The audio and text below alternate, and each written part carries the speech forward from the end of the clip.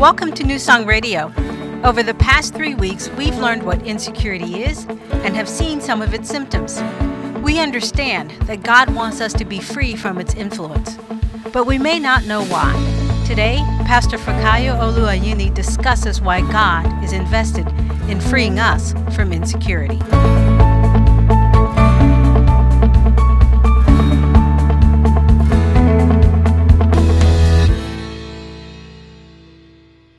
We've talked about a bunch of things. Now, let's talk about why God cares about our insecurity. Why should God care? Because insecurity seems like such a human problem. It seems like such a petty thing. Why will God care about our insecurity? Let's look at the Word of God. 1 Samuel chapter 22. We will read from verse 6 to 19.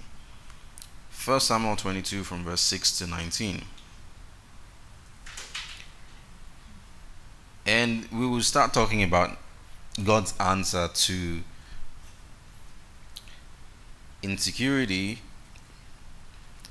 But I want us to start here. Why should God even bother answering our insecurity? Why should God even dignify our insecurity with an answer? Because insecurity just seems like such a petty thing. Sometimes you see someone acting out in their insecurity and you just want to be far away from that. You just want to leave them and let them do their manifestation. When they're done with the manifestation of the sons of God, then you can come back and we can have a decent conversation. But God is so interested in our insecurities and in curing us from our insecurities, and we need to know why. Okay, let's read the Word of God. It says in 1 Samuel chapter 22 from verse 6. And this is a story that is far, far more worthy of the big screen than anything that Marvel Universe has cooked up. I mean, you just see so much action in the life of David. You're just like, wow. Let's read what it says. It says, when Saul heard that David and the men who were with him had been discovered. Now Saul was staying in Gibeah under a tamarisk tree in Ramah. This is the king, by the way. He was staying under a tree. What is he doing there? He's chasing after David. How restless can you get? With a spear in his hand, yet again, and all his servants standing about him. Then Saul said to his servants who stood about him, hear now, you Benjamites, will the son of Jesse give every one of you fields and vineyards, and make you all captains of thousands and captains of hundreds? All of you have conspired against me, and there is no one who reveals to me that my son has made a covenant with the son of Jesse. And there is not one of you who is sorry for me, or reveals to me that my son has stirred up my servant against me to lie in wait, as it is this day. Who has conspired against him? No one.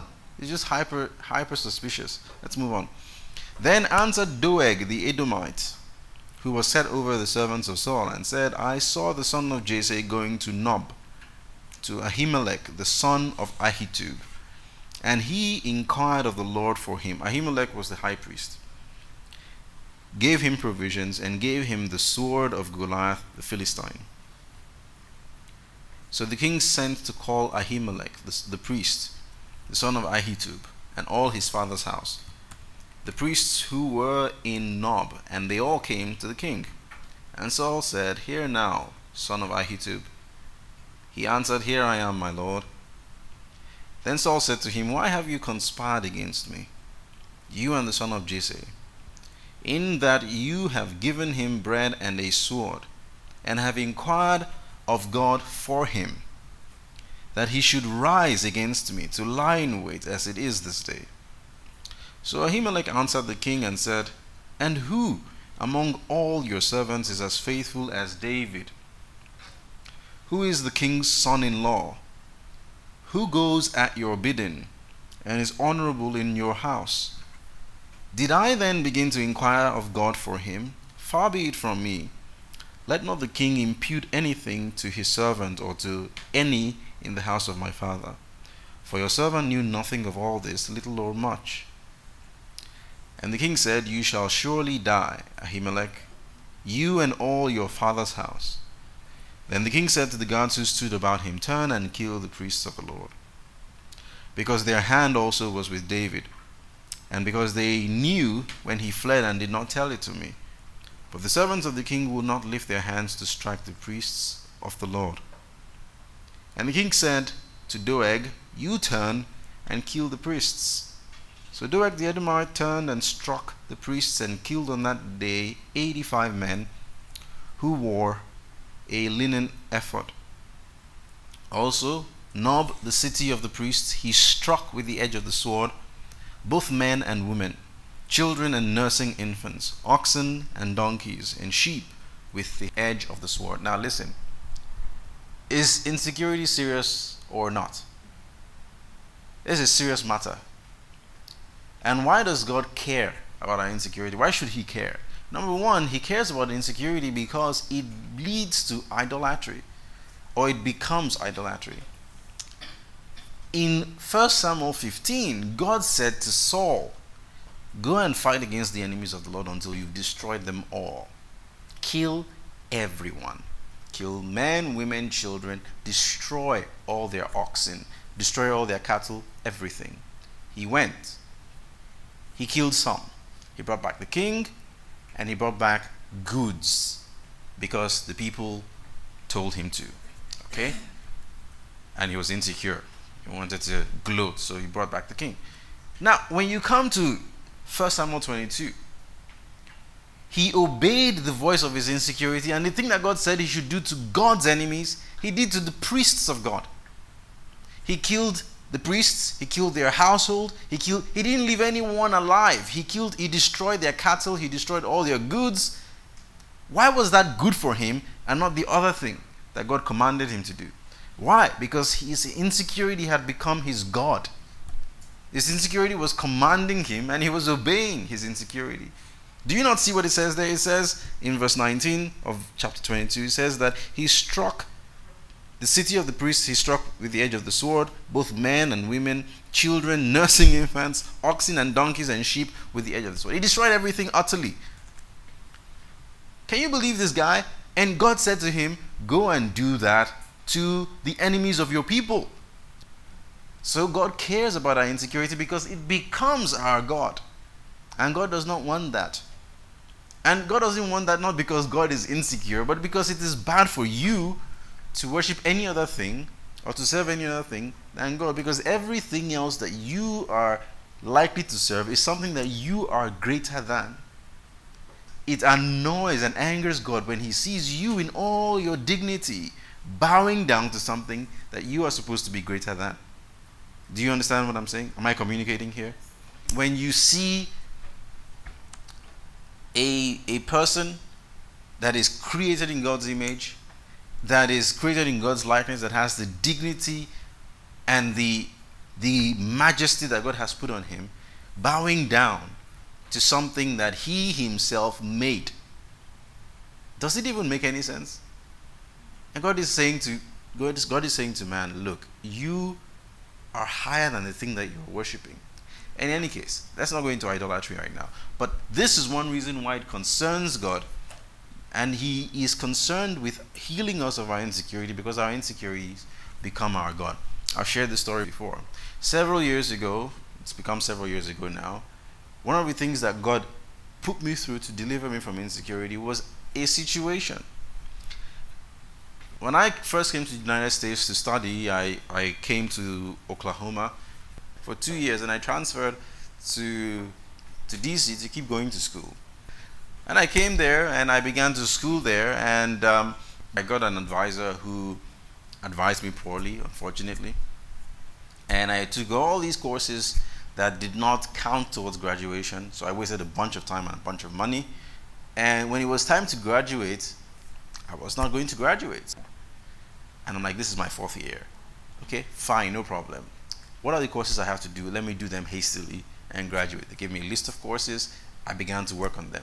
Summer school and all. It took me another 3 years to graduate, by which time I was completely exhausted. Meanwhile, my immediate younger brother graduated. Okay, that's that comparison stuff. My third brother after him graduated. My immediate younger brother graduated from his master's degree. Okay, now here I was struggling and battling with my first degree when all my brothers were making this progress, and I'm the firstborn. And in my culture, that is as bad as it gets. You're the firstborn, and your siblings are graduating ahead of you. I mean, come on, you've already become a loser in life. That's it. You're done. And I really struggled. I didn't even know I had insecurities until that point. I thought, I was just perfect. I was God's gift to humanity. Just completely perfect, no insecurities, I was fine. But then I began to see my insecurities were consuming me. It was all I could think about. Every time I came to church and someone began to preach and began to say, you will make it in life, immediately they say that, my mood is already ruined. I'm like, what are you talking about? Are you trying to say I didn't make it in life? I'm going to make it in life. But they don't even know I exist. They're just teaching the word of God. Whenever I come to church and they begin to talk about how God exalted Jacob over Esau, that's it. My mood is ruined. I'm done. Don't even say anything further. What are you trying to say? Oh, the sons of Jacob and Judah prevailed. He was the third born, even though Reuben was the first. I'm like, no. I didn't sleep with my father's concubine. My insecurities were killing me. And look. Every prayer point was about this problem I had. Even when they said, let's go ahead and worship God. Okay? Let's worship God. I worship God for like 1 minute, and immediately I've switched into praying, Lord, you've got to solve my problem. Why? Because that was all I saw. It was my insecurity. It becomes your God. As God is concerned about that. Because nothing is supposed to rule over you. You're supposed to rule over everything. The word of God says, be fruitful, multiply, replenish the earth, subdue it. You're supposed to subdue all things. Nothing's supposed to subdue you. So when something else is subduing you, God becomes really concerned and involved. Okay, why else is God concerned about our insecurities? Because it delays, sometimes it can even hinder God's best for you. God has a good plan for you. The word of God says, I know the thoughts, Jeremiah 29 verse 11, that I think towards you, thoughts of peace and not of evil, to give you a future and a hope, or to give you an expected end. God has great plans for you. But when you are acting in your insecurity, it can delay, it can disrupt, it can completely hinder God's plan for your life. And that's what happened to Saul. In 1 Samuel chapter 13, verses 13 to 14, Samuel said to Saul, Saul, God had planned that your kingdom will continue. But because you have done this thing, God says it will no longer be. Your kingdom has ended.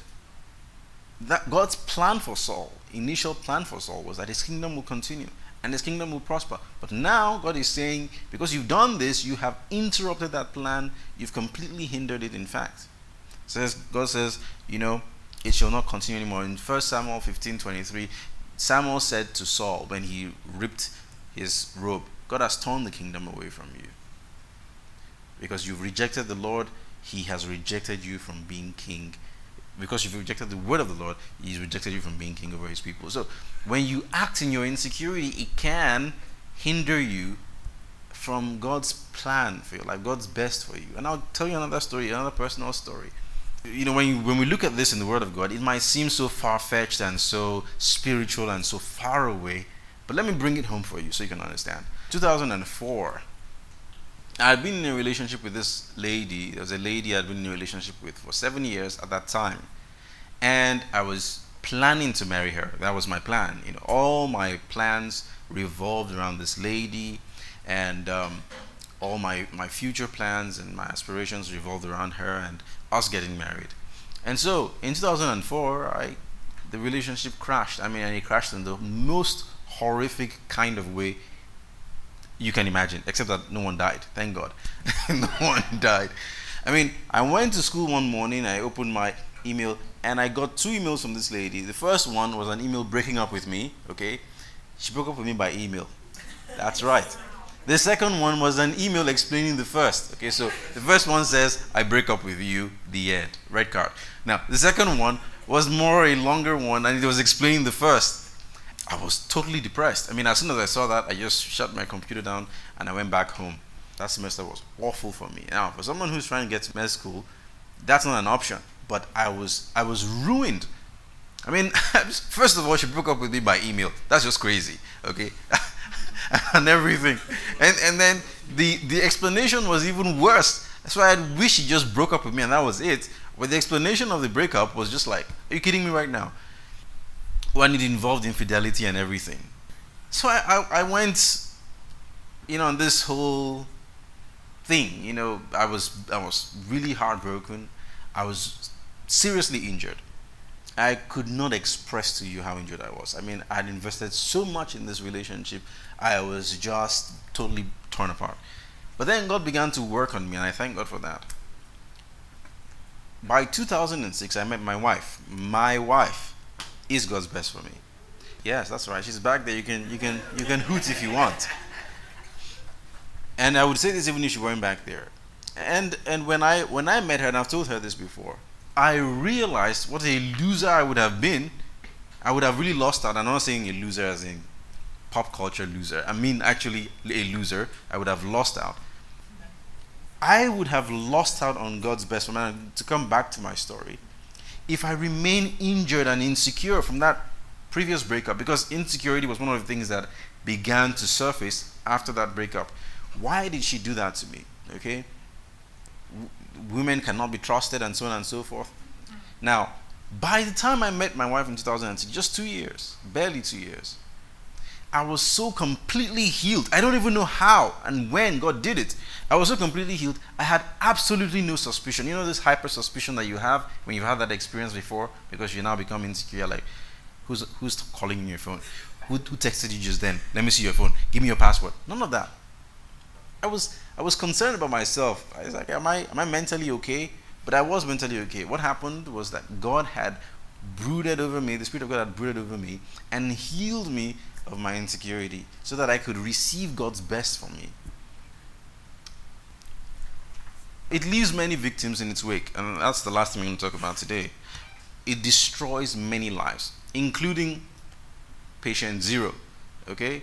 The person who has the insecurity turns the person inside out and ruins that life. But beyond that, insecurity goes on and it destroys the lives of other people that are associated with you in some way or the other. Do you know how many lives were destroyed by Saul's insecurity? Apart from his life and the lives of all his sons, because they all perished on the same day. He perished by his own sword. He committed suicide, and his sons died because of his insecurity.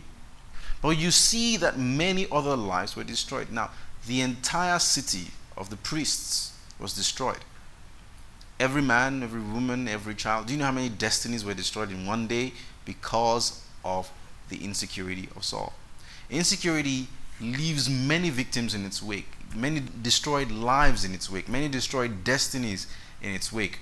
That's why God is concerned about our insecurities. That's why God cares about our insecurities and wants to heal us of our insecurities, because if he doesn't, if we allow our insecurities to have the better of us, they will ruin everything we touch, and that makes a big mess for the kingdom of God. Imagine a pastor who's insecure with a spear in his hand every Sunday, and many lives will be destroyed. Imagine a parent who's insecure, or who has insecurity, or some guardian who has insecurity. Imagine the things that will come out of his or her mouth to his or her children. Imagine the damaging things that will come out of it. And sometimes you really investigate the root of it all is insecurity. And so God is concerned and he cares about healing our insecurity, because one, it becomes our God, because two, it can delay or it can hinder God's best for us, and because three, insecurity leaves many victims in its wake. Amen. Let us pray. Father, we commit everything we've heard into your hands. Spirit of the living God, I ask that you go to work in us and that you constantly remind us of the danger of insecurity and of the freedom that is in you. I ask, Heavenly Father, that everyone who is holding on to their insecurity and determined to hold on to their insecurities, that you will by your Spirit convict them, and that by the end of the study we will be free from our insecurities and we will be free indeed, because your word says, he who the Son makes free is free indeed. Thank you for hearing and for answering us. We give you praise and glory. In Jesus' name we pray. Amen.